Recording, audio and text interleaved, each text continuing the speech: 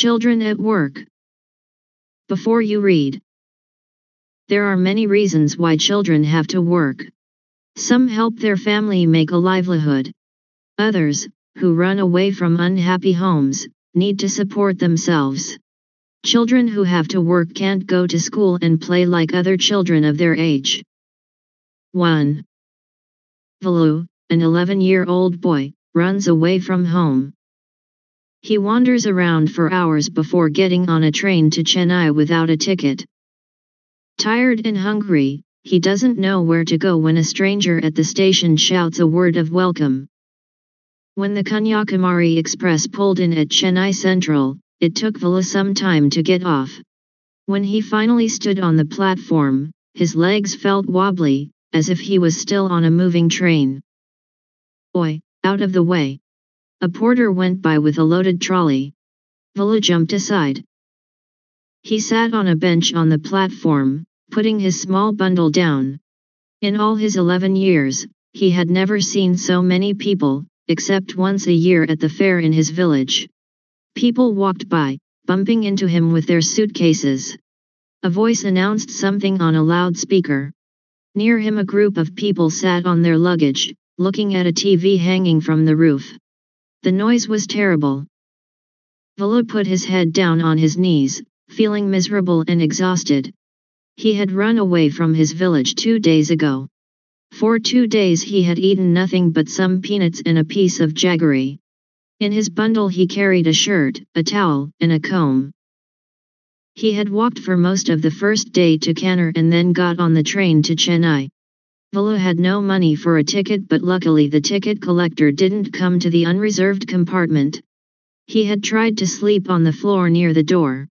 A group of men next to him had played cards and shouted all night. "Ai!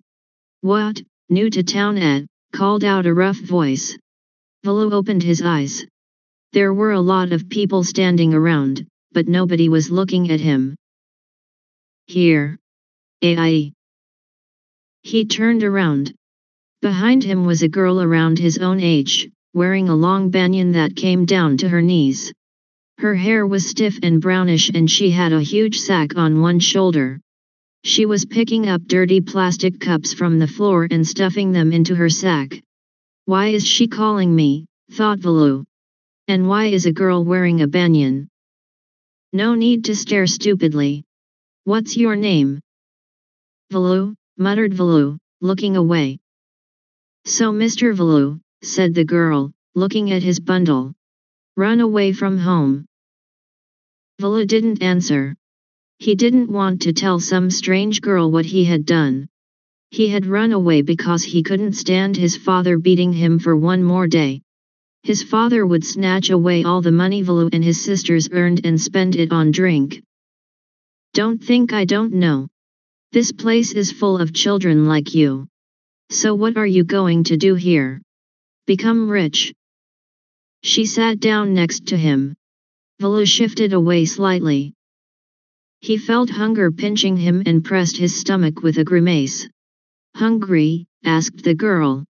"You won't get food by sitting here glumly, making faces. I can find some if you want." She picked up her sack and started to walk away. Valu stayed on the bench. What should he do? Should he follow this girl? Where was she going to take him?